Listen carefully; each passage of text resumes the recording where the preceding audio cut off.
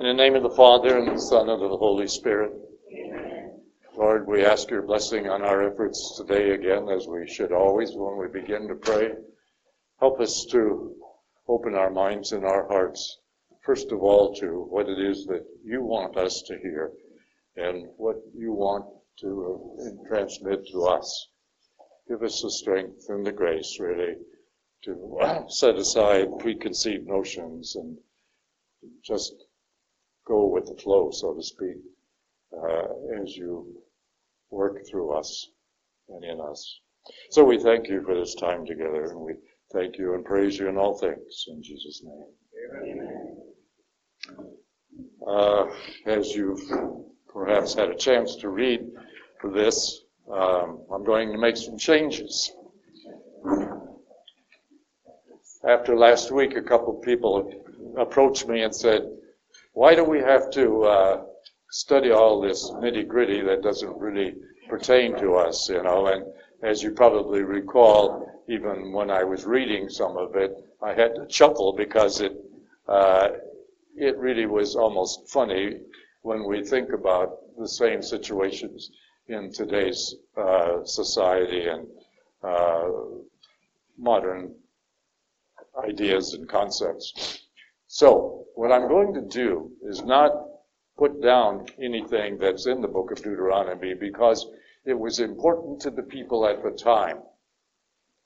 And what happens when you spend too much time trying to figure out or trying to make sense of the details, you lose the message that is there. It is more important to understand why the book of Deuteronomy was written and to whom it was written and for what purpose it was written than it is to understand some of the details. And that purpose was what? The Deuteronomists were trying to combat the evils that were being promoted by the leaders, the king and the major leaders of the kingdom of Israel during the 9th and the 8th century. They were worshiping false gods. They were intermarrying with people outside of the Jewish nation. They were doing a number of things that was profaning the teachings of Moses. And that is why these speeches were written in the voice of Moses to try to get the people to understand the importance of what they were doing and what they should be doing.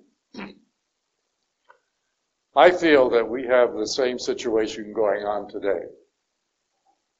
So what I'd like to do is take somewhat the same approach, but talk about things today that are indicative of our faith and customs and traditions as Catholics. So, with your permission, and I think that you'll find this a little more interesting, let's look at some of the things that we should be observing, and do we observe them? Do we really take it important? And I want to start out with your relationship with Christ, the Son of God, the Son of Mary. Do you have a relationship, first of all?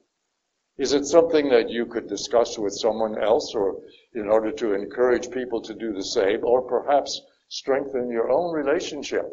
Now, I'm not going to ask for hands, but if you want to volunteer, that's fine. But one of the most important things that we have to have is to understand who Christ is for us. Not the church, not for the neighbor next door, not even for your relatives, but for yourself. Is he your true God? Does he represent something that is of a spiritual nature that is so important that you would go out of your way to not offend him? And that is what a relationship is all about. One time a person asked me in a class like this, how far can I go to offend somebody before it becomes a sin? And I thought, an offense is an offense, regardless. So I said to that person, as far as you would go to offend your wife, because I knew he was married. And of course that shut him up right away, because if you really love somebody, you're not going to offend him or her. And you're going to go out of your way, in most cases. Well, I guess there's our exceptions to all of that, but nevertheless, you're going to go out of your way to not offend somebody and to please that person. But do you, as individuals, and again, I'm not asking for hands or identification, but I want each of you to think about it. Is that the way you look at your relationship with Christ? He is your God. If you attended Mass this morning, the Gospel had some strikingly strong language in it.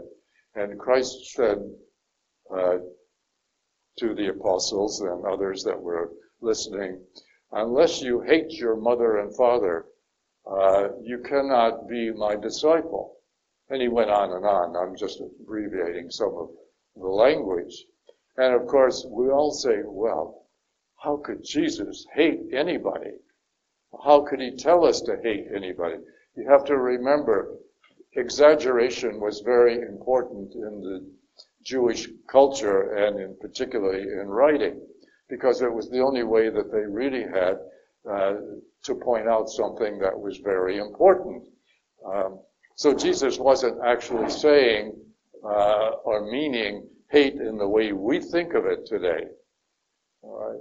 What he was really saying is putting everything else in its place, proper place, after him, so that he is first in all considerations.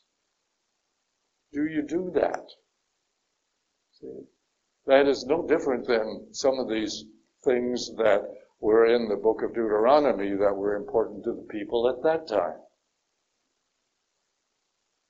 Anybody want to comment on that? Do you really understand what a relationship is with Christ? Do you talk to him on a daily basis? And I don't mean just pray, I mean talk to him. That's important, because if you didn't talk to your spouse, you wouldn't be married very long.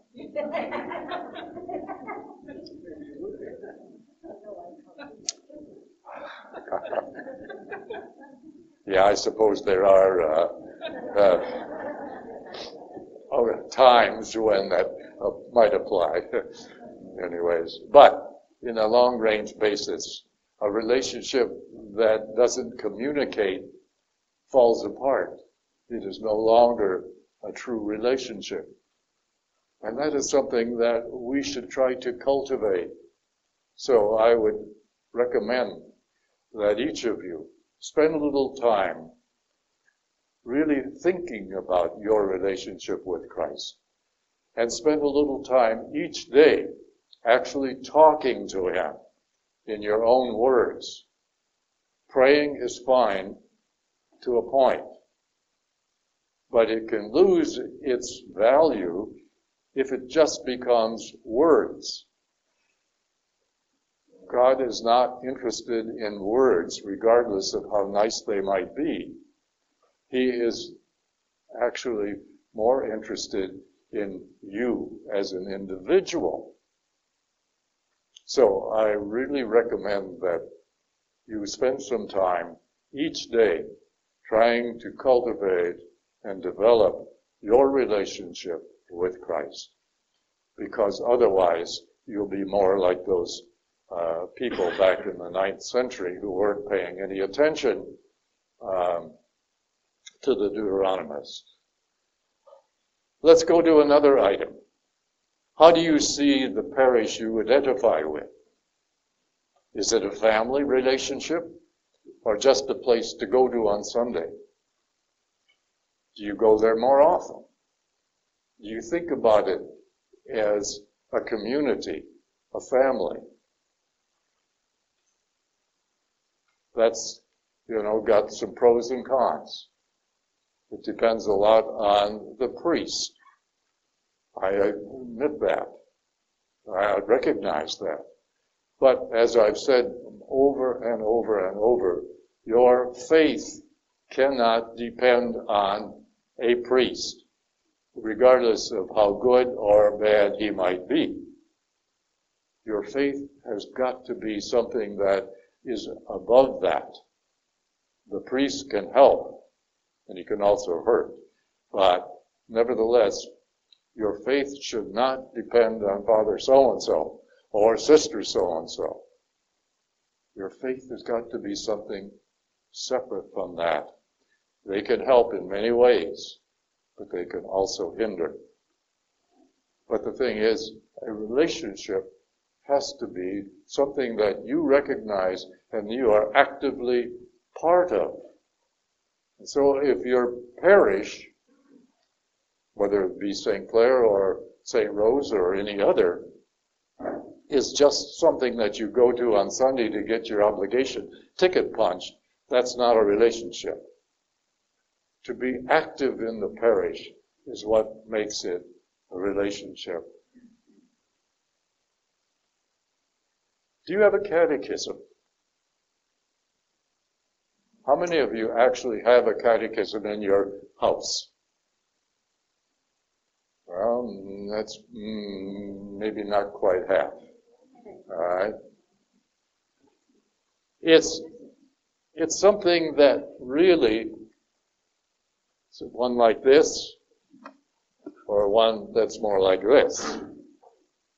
But it's something important that you should have so that when questions come up in your mind or your conversation with others, or perhaps when you're reading and you come across something that you don't quite understand or doesn't look right, you have a resource to check on it. That's important. That's part of your faith. It shows that you are interested in developing your faith. And yet, how many of us don't have one, right? It showed that less than half of you, from your hands that were raised, have a catechism in your house. And that's unfortunate, because that means that you have no way to educate yourself or your children or your grandchildren.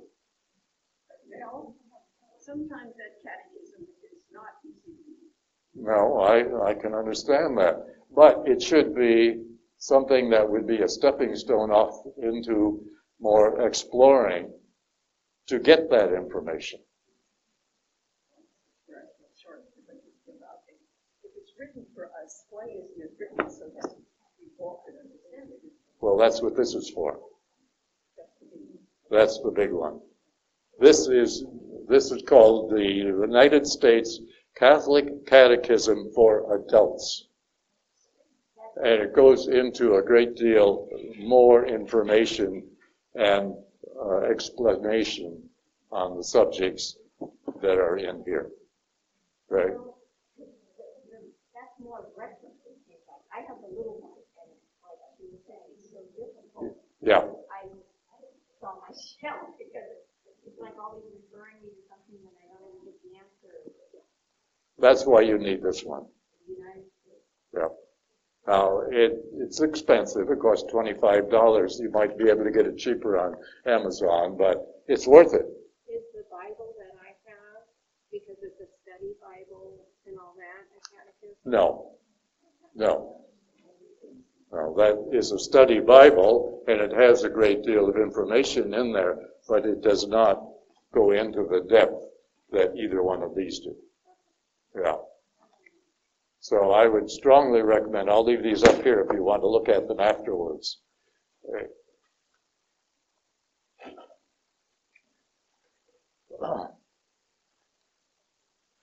What about the recent scandal, sexual abuse scandal?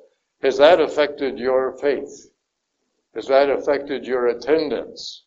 More importantly, has that affected your contribution of supporting the church? And I've heard amazing stories, good and bad, in result of that. But what I would like you to do is to raise above that. You've got to, and as we did, I think, a year or so back when we were talking and studying and discussing the history of the Catholic Church, you've got to look at the church separately from the people who run it. The church is an extension of God himself, of Jesus Christ himself. The church is divine. It will never go away. A lot of people think the church is going to die because of this or because of that. The church will never die. Christ promised that he would be with us through the church until the end of time. Thank God some of the people that run it won't be with us till that time. But nevertheless, that should not affect your love and your faith for the church. And yet, it does. After that scandal first broke and became so public, contributions to the church just dropped off tremendously. Because people didn't like some of the settlements, and I didn't like that either. I thought it was totally something that should not have ever happened. But it did. But again, the church is divine. The people who run it are not. And we have to understand that. They are no different than any of us. Some are weaker, some are stronger. But nevertheless, you have to look at the church as something that is an extension of Jesus Christ himself, apart from those who run it. Your church, your faith, and the way you fulfill the obligations of your faith should not depend on how a given priest or priests operate within the parish. What about confession? Do you go to confession regularly? It is a tremendous help. Remember, there's a great amount of grace given in the confessional. And yet, how many people avoid it? The regulations say that we must go to confession and communion at least once a year, particularly during the Easter time, which is from the first Sunday of Lent to Trinity Sunday. That's about almost 4 months. So if you can't find time to go in 4 months, forget it. But if you haven't been to confession and or communion in a whole year, or more than a year, then you have put yourself outside of the church. You are no longer a member of the Catholic faith in good standing. And that's something people do not really understand. There was a death in my family recently, and like many large families, I run the gamut from having priests and nuns all the way down to real sinners. But you would think during this time of the funeral, this was my youngest sister, that all of them just went up to communion like they were just little saints. I could have just grit my teeth, How dare they? Because I know even some that were divorced and remarried which is outside of the rules and regulations of our faith. If it's not important to them, then of course going to communion only exasperates the whole thing and makes it worse. There are consequences for that kind of thing. And that is the whole message of the book of Deuteronomy. If you don't observe the teachings of God, and in their case, the Deuteronomist case, and the teachings of Moses, then you are putting yourself outside of the faith, and there are consequences. In the case of the Deuteronomist in the 9th and 8th century, the consequences resulted in the entire kingdom of Israel being conquered and wiped out by the Assyrians. That was one way of God's dealing with them. And the same thing happened then to the southern kingdom of Judah 150 years later, because they acted the same way. There are consequences of our actions, and we have to understand that and accept it if we are going to be true Catholic Christians. So confession is extremely important, and it is extremely helpful. I think it's wise to make it a ritual for yourself on a regular basis so that it becomes part of your faith expression. Going to communion, or rather confession, say quarterly or more often if necessary, but at least 2 or 3 times during the year. And don't just try to squeak in at the Easter time. Yes, that would be valid, but it also shows very little interest.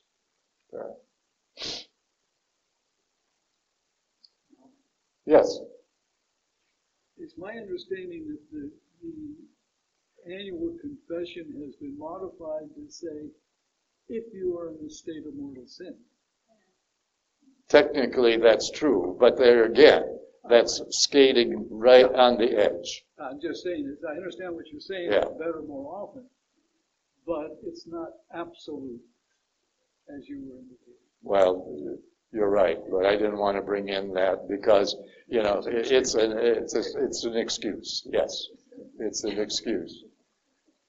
Yeah.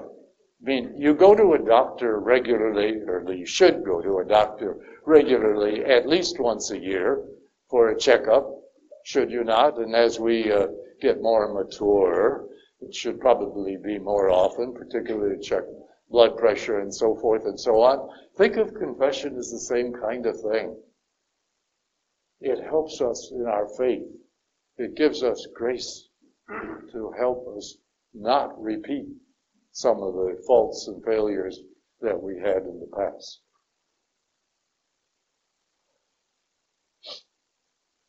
Well, on the same tone, communion is absolutely required. Yes, yes. Why would somebody not want to receive communion at least once a year, which seems to me is if you only ate a meal once a year, you wouldn't be around very long. Of course, there's people that probably shouldn't, but that's another subject. Okay. But look at it in the same way. We kind of joke about it and laugh a little bit, but it's important. If you didn't eat a meal more than once a year, you wouldn't be around at all. The consequences of that is, slow starvation. But the consequences of not going to confession and communion more often is the same thing in a spiritual sense. It is spiritual starvation. And we should pay more attention to that. This is what the Deuteronomists are really saying in their book, according to their traditions and their teachings. There are consequences for not doing what Moses and God, through Moses, had taught the people to do. And yet, so many of them didn't. And the consequences were that the entire nation was wiped out. We don't know exactly what happened to them. We know that the majority of them were carted off to Assyria, never to be heard from or seen again. The Deuteronomy, in the southern kingdom, the Babylonians conquered the Jewish people in 587 BC and took the majority of them off to Babylon. Not in a slave sense as we think of it, but as indentured servants. And they were permitted to come home within about 50 years. If you read the second part of the book of Isaiah, there are a number of prophecies by Isaiah and proclamations made by Isaiah that really refer to the return of the remnant, as it was referred to, and also Ezekiel, the prophet Ezekiel. How many of you remember hearing a reading from the book of Ezekiel talking about God opening the graves of the people? I often wonder if people really understand what that is. It says, I will open your graves and have you rise from them, etc., and so forth. He's not really talking about burial graves. He's talking about their captivity in Babylon as being a grave, and that opening that up, which he did through the good graces of Cyrus the Great, beginning in 539 BC, that was the return of the Jewish people from Babylon to Israel. Not all of them returned because they were very well ensconced in Babylon and decided they were going to stay there, which was permitted. But Cyrus the Great encouraged those who wanted to return to do so, and he assisted them with the help of Nehemiah and the priest Ezra. Next week, I want to get into a little bit more about Ezra and his contribution, not only to the book of Deuteronomy, but to the people of Judah during their captivity. And so there was a paper given out here some time ago, and I would like you to dig that out and read it so that we can talk about it next week. All right? But are you beginning to see the point I'm making and how the Deuteronomists were trying to get the people to wake up and return to the Jewish faith that they had in the past? It was important to them, and our faith should be important to us today. We shouldn't leave here without some resolution within our own mind and heart to at least spend a little more time thinking about our faith. It shouldn't be just something that we do on Sunday because it's a nice thing to do, and belonging to St. Clair Parish or St. Rose or whatever is a nice thing to say. We belong to that parish, but are we truly active in that parish? Are we truly contributing something of value to it, or are we just members on the registration form only? Yes, Betty?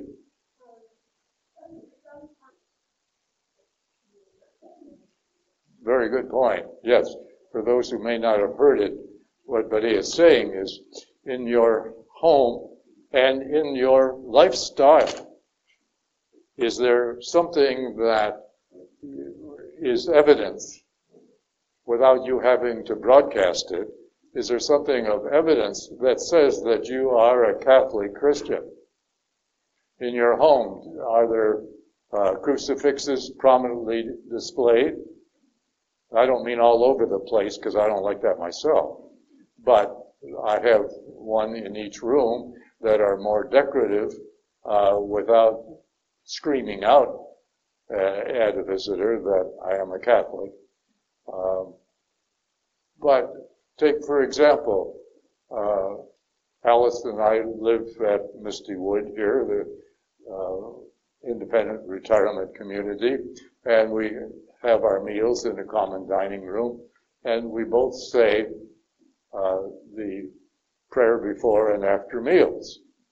By blessing ourselves, the people around us know that we are Catholics, and we have no problems in doing that.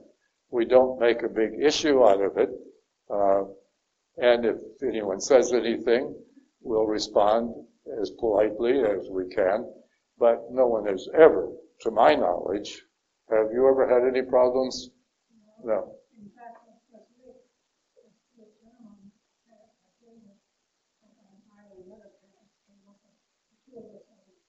Yeah.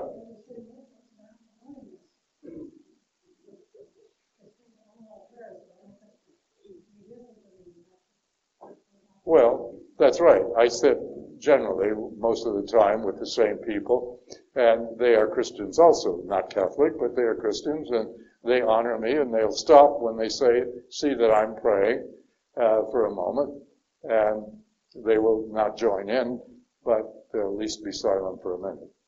Yep, Justin? Just like how do we handle Jehovah's Witnesses and the Mormons as they come knocking at our door? Very politely. Exactly.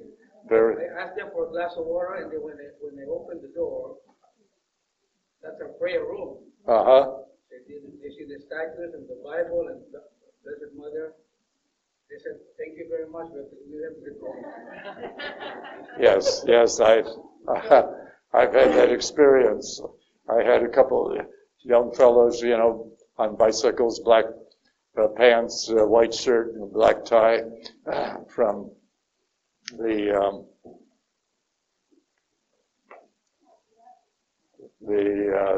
Latter-day Saints, the Mormons, and they wanted to come in, and I thought, oh boy, I'm going to have them come in. And so they started, as if they asked if we were Mormons, and I said no, and I just let it go at that, So then they started proceeding to tell me about the Bible. I thought, oh, okay, all right. So I let them have a little bit of wine, before I start reeling it in. By the time they left, they were squirming, I tried to be polite about it, but they found out I knew more than they did about the Bible. Yeah. But, to answer your question, Justin, you treat those people with respect because at least they're doing something. It may not be what we would agree with, but they're doing something. Conchita? No, I wanted to say something similar to what you said. The fact that they are recognizable. We know if they're unlike, they're Mormons, if they're knocking at the door, Jehovah's Witness, but they feel free to share and evangelize. It's something we Catholics tend to hide. That's right. We hide from each other, much less from other people. Yep. So I find those people to be quite courageous, even though they're wrong. I'm serious. And well, that's right. It's our obligation to respect what they believe. Yes. And look at it this way. Even though they are not in line with the Catholic beliefs, it's better that they have some beliefs than none. All right? So I think that is a proper way to look at it. Yes, Julie? Earlier in this year, I put all my Catholic charms on a charm bracelet.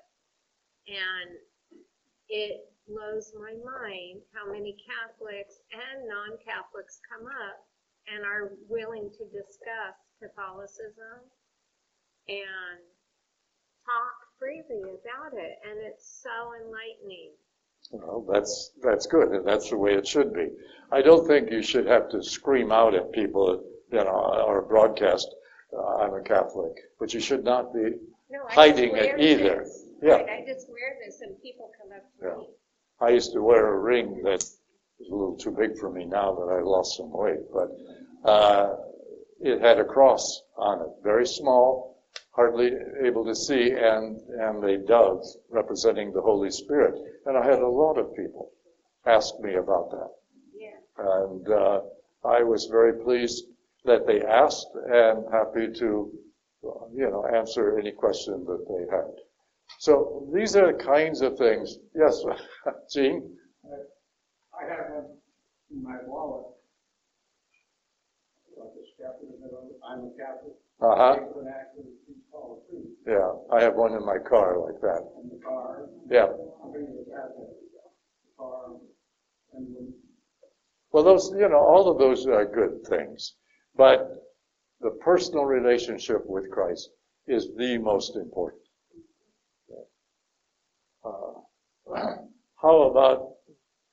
What about the true presence of Jesus in the Eucharist?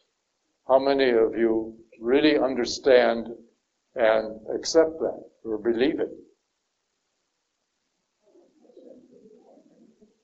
Okay.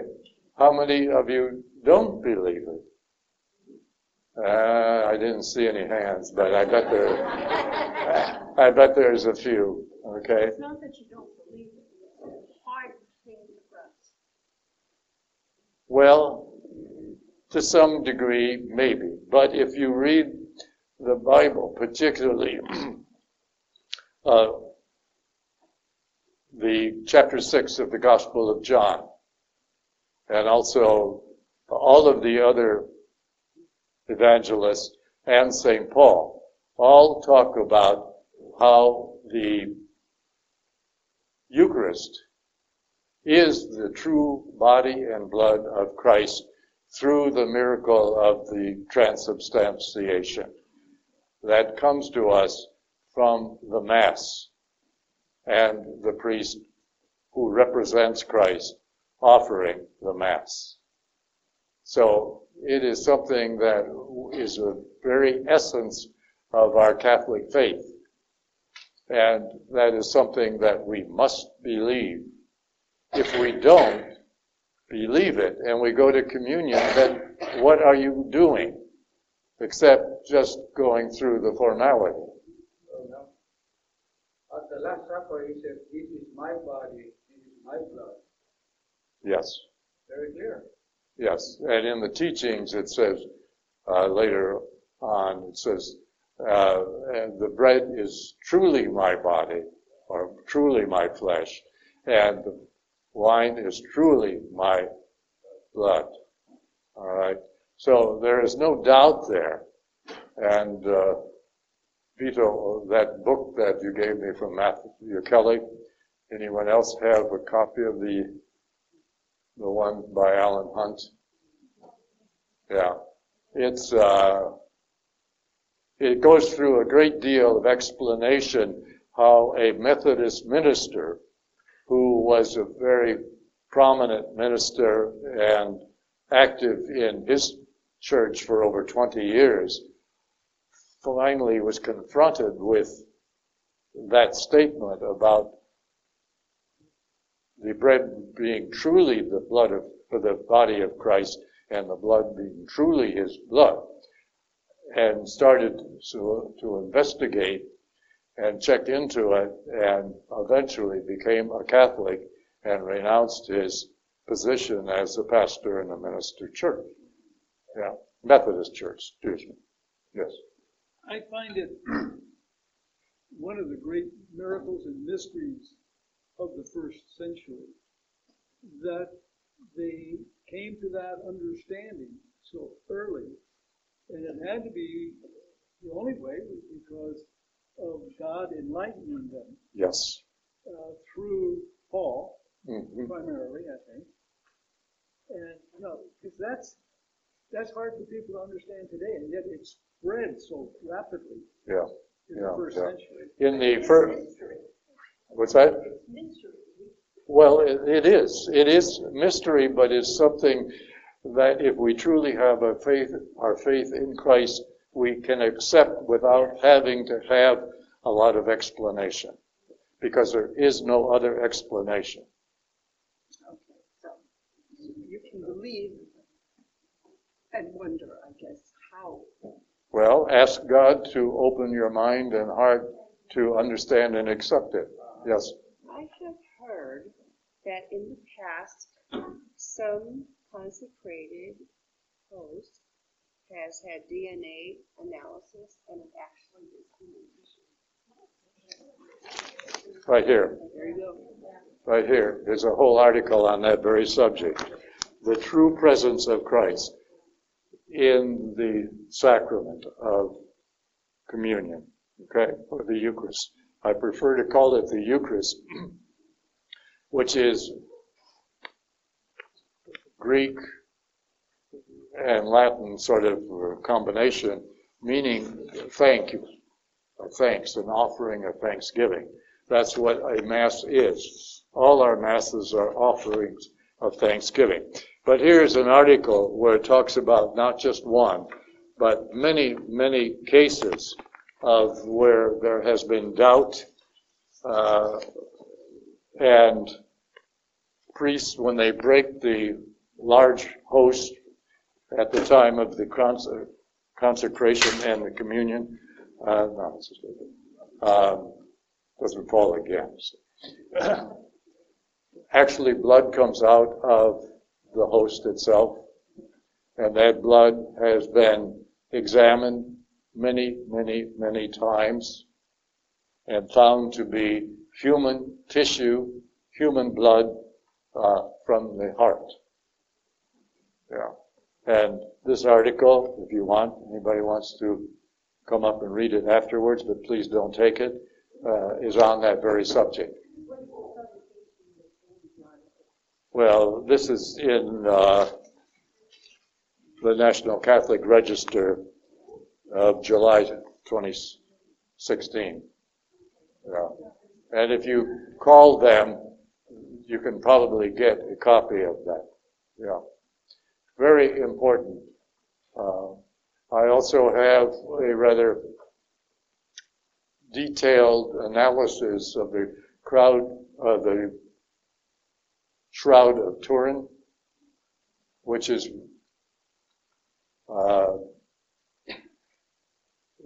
the wrappings that Christ was wrapped with after he was taken down from the cross and placed in the tomb for 3 days. They have examined it in many, many ways. Many people have been very skeptical about it, but it is something that has been proven to be 2,000 years old, and the blood on it, even though dried for that length of time, still shows a DNA of being human blood. Right. So there are a number of things. I've been to the chapel in the little church called the Church of the Holy Stairs in Rome, where the chapel in the back has the part of the true cross, very little bit left of it. The cross, part of the cross of the good thief, the crown of thorns, some of the nails of Christ.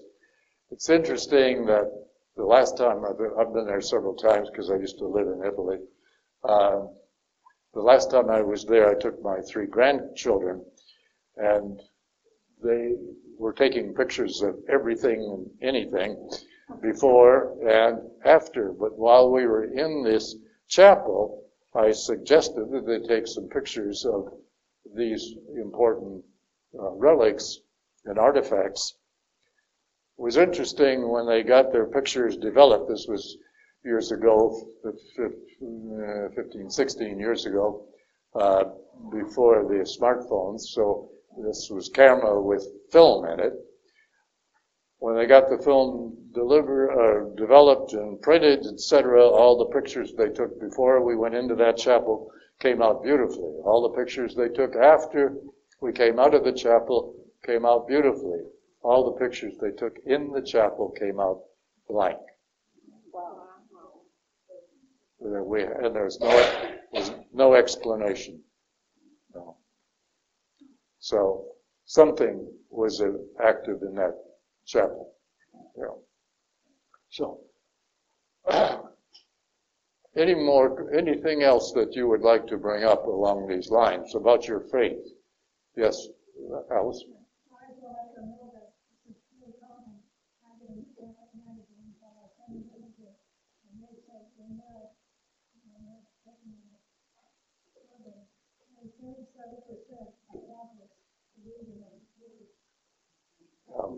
All right, I'll try to repeat what Alice said.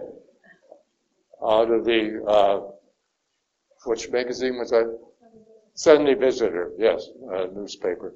The Sunday Visitor, which is a Catholic newspaper, out of a survey of Catholics, not Protestants, but Catholics, only 37% of them believe that the Eucharist is the true body and blood of Christ. And that is sad, really sad, because it means that many Catholics are Catholic in name only. And that, again, has consequences. There are several little stories in the Gospels. And I always think of the one, the story of the bridesmaids, the 5 wise and the 5 unwise. And they all have their torches, and then the bridegroom is delayed. But when he finally arrives late at night, those with the torches can go in, but those who didn't have torches had to go and get some oil to relight them. When they came back, of course, the door was locked, and they tried to get in, and the Lord says to them, I don't know you. The whole idea is a lack of preparation, a lack of really belonging to the faith more than just a name on a registration form. It's important that we actually seek to develop our faith, because if we don't, then particularly those who were educated in Catholic schools, elementary and high school, and college too, if necessary, for those people who were educated in Catholic schools and don't follow their faith, they will have greater consequences to answer.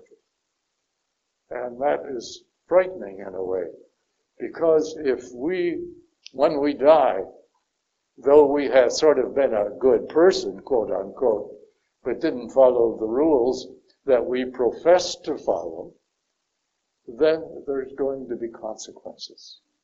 And I don't necessarily mean condemnation, but consequences that could be frightening.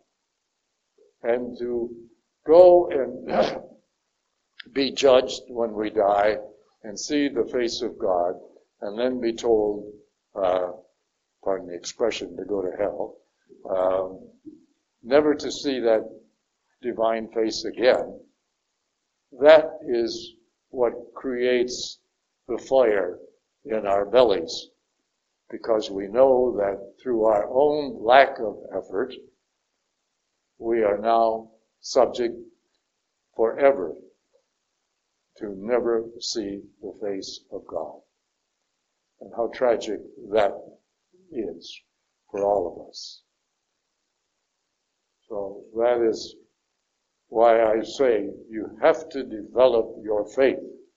And through the readings of the Bible, but again, there just reading it is not going to do you any good if you don't understand the whys and wherefores that it was written.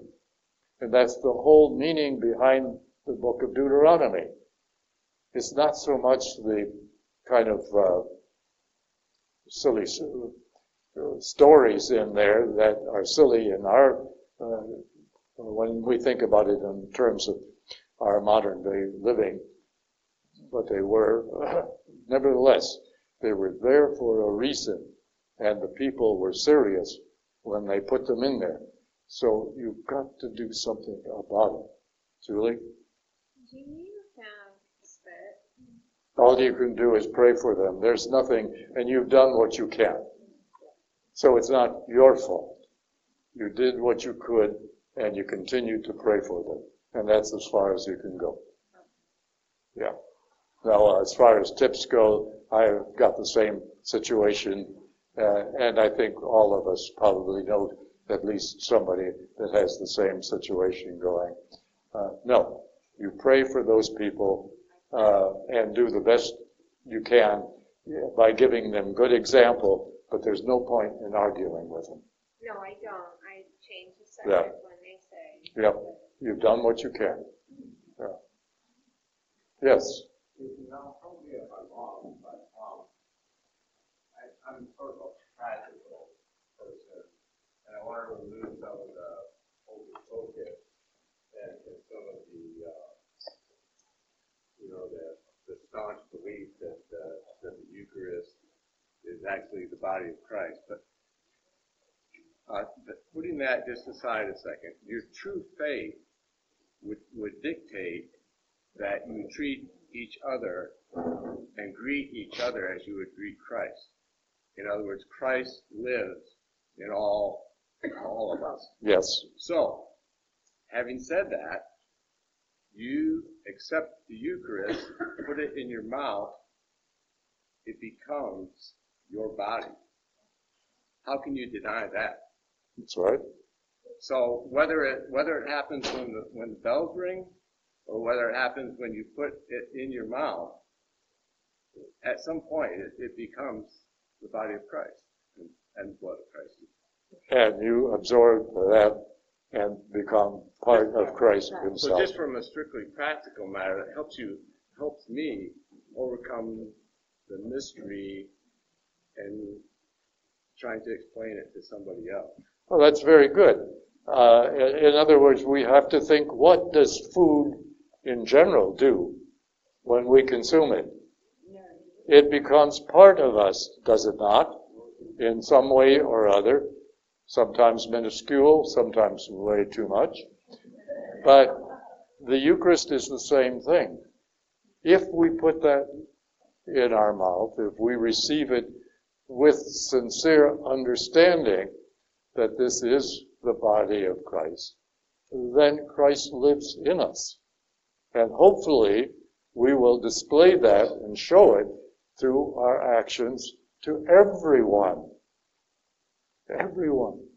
Regardless of whether it is a Mormon or a Jehovah's Witness or whatever. Even somebody you don't like. You've got to treat them with respect because they are part of God also. They are God's children. Whether they receive communion or not is not your way to make a judgment. So I think it's extremely important that you spend time beginning today thinking about your relationship with Christ and the effect that it has on others. One thing I also do is frequent visit to the Blessed Sacrament. Yes. It really gives me a peace of mind, and That's right. It's like visiting a long-lost friend or a friend that you really enjoy being with. It's the same kind of thing. It has the same effect. Yeah, very much so. Well, a little different class today than, yes, Dick. This one is difficult, but For you or for me? no, for me to explain. Okay. As I go to communion every day, every time, it's a great experience. The prayers that follow it, the feeling, the aura of it. But every once in a while, it becomes supreme. Mm-hmm. I don't know if it's what I was doing that day or whatever, but every now and then, it's a real moving experience that I thoroughly enjoy. Well, that's God sort of giving you an extra, pat on the head, so to speak. Whatever the circumstances are around it, whatever happens. Well, I think that we can't expect euphoria every day. Right. I think that would be way too much I think that's the Holy Spirit. for human beings. I don't understand why it happens. That's the Well, Holy Spirit. the Holy Spirit is, like I say, every once in a while, we're going to get one of those extra special spells. Yeah. And I think all of you who have a good, close relationship with Christ have experienced that. Conchita, I bet you have. Yes. I can just tell. Yeah. Bev? Yes. Okay. I can tell. Yeah. I don't know many of you very well, so, but sometimes it shows. And that's a great thing, a great feeling, and something to really treasure. Yeah. Any other questions? Yes, Conchita?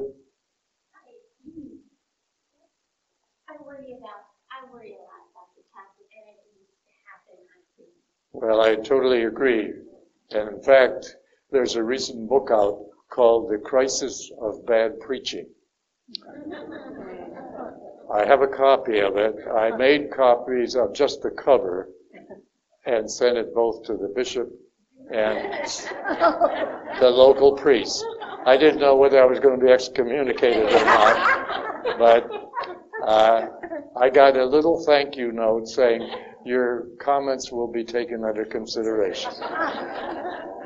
That's as far as it'll probably ever go. But you're right. We don't get the teaching and the sermons that really help us. We've heard God is love, God is love, God is love for 100 years. But there's another side of the coin. And as we talked about this a couple of weeks ago, God is also perfect justice.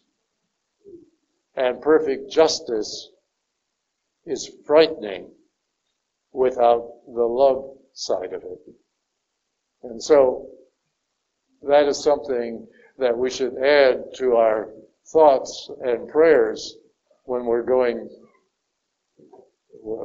are communing with God himself, is understanding that God is perfect justice, meaning that there are consequences for our wrongdoing or our lack of doing. Remember, not doing something that you should have done can be wrong also. The other thing is that we don't think about is causing others to sin. And that is probably more important to think about. Do we do things or say things that cause other people to sin? That's a double sin. And you should not think of sin in itself as breaking rules. Sin is an offense against God himself. And as I said earlier, think about offending the person that you love the most, your spouse or your children or whomever. How much would you want to go, or how far would you go to offend that person before you think it was really serious? If you really love that person, then you wouldn't want to offend him or her at all. Then apply that same reasoning to your relationship with Christ. How often do you want to offend him before you think it's time to go to confession? That makes your confession almost worthless, if that's the only reason you're doing it. So you should be wanting to do it out of love. All right. You said go to confession a lot. What about if you go to confession and you come out and be the same person as you went in? You don't change. Well, that is something that you have to decide for yourself. If you have no intentions of changing, then your confession is worthless. Now, that doesn't mean bad habits. Bad habits are very difficult to eradicate. In going to confession, you are hoping and trying, sincerely trying, to get out of whatever habit that is. And you let the priest know that. Even though you feel that it may happen again, that doesn't make your confession void. But if you have no intentions of changing it, then your confession is worthless and a double sin. But if the person that you see, I'm not going to say person, but a person that, let's say, is higher than me and my family, makes you see him, then go to confession, then come out and do the same thing all over again, and it makes you think, well, why do I bother wanting to go to confession if he's not going to change? So it's like, Yes, you are only, you're right. You are only responsible for yourself. And you can pray for that person, but if you don't have any legitimate jurisdiction over that person, then there's nothing you can do about it. But pray for that individual, because that is something, that's a cross that God has given you. And that's, speaking of crosses, I've heard a lot of people say that, oh, that's just nonsense, that's just talk. Nonsense is the answer also. We are all given crosses from time to time as a test of our sincerity, of our test of our relationship with Christ. And Christ has told us in more ways than once, and often in the Bible, that in order to follow him, we have to pick up our crosses daily and follow him. All right? And that appears to be, from what you said, a cross that you have to bear daily. If you have no authority or jurisdiction over that person, all you can do is pray for him. But that should not affect your confession. Yeah. Okay. Is that understood? Okay. Yes, Alice? Well, that's it. That's part of a parental responsibility, is to raise your children. If you believe that the Catholic Church is the true faith and the body and blood of Christ is the true blood and body and blood of Christ, then you have to raise your children the same way, to think the same way, that as they get older, they may reject that. But you've done as much as you can. But not to do it makes you part of the problem. Yes. But you also have to remember that a person can go down the wrong path for years. And then something happens, grace, whatever, they wake and go the correct way. Yep. So we can't give up. No, It's like the alcoholic says, I promise I will never take another drink, and the next weekend he can't help it. Well, But that's at some right. point, Yeah. a person can change. Yeah. And we got to help them by our prayers. Yeah. Okay. Any other questions? I hope that you like this form of discussion and education and so forth. Yes?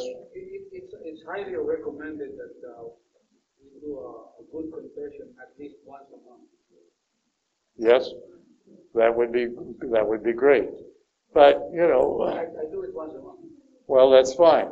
It's up to the individual. It's not something that anyone can dictate. It's whatever the person, but I feel that frequently is more important than once a year or not at all. Yeah. All right. Let's end with a prayer. Next week, we're going to go back to the book of Deuteronomy. I want to finish up because we do have some important things to say there. Chapter 25 through 28. All right. But also, bring your paper on the book of, or on the priest Ezra, because he was very influential in bringing Judaism to its knees. All right. When was that given out? Well, During this session? yes, during this session. And there's copies up there in the handouts from past lessons. Okay. It's a handout up there on the priest Ezra. All right. Let's end with a prayer. In the name of the Father, and of the Son, and of the Holy Spirit. Lord, we ask your blessing on our efforts. Help us to really take it seriously in our thinking, but more so in our actions. Give us the strength and the courage to step out and do what we know is right, though we may be reluctant to do it. So give us the strength, the grace, and the wisdom to really be one of your closest friends. So we thank you for this time together. We thank you and praise you in all things. In Jesus' name.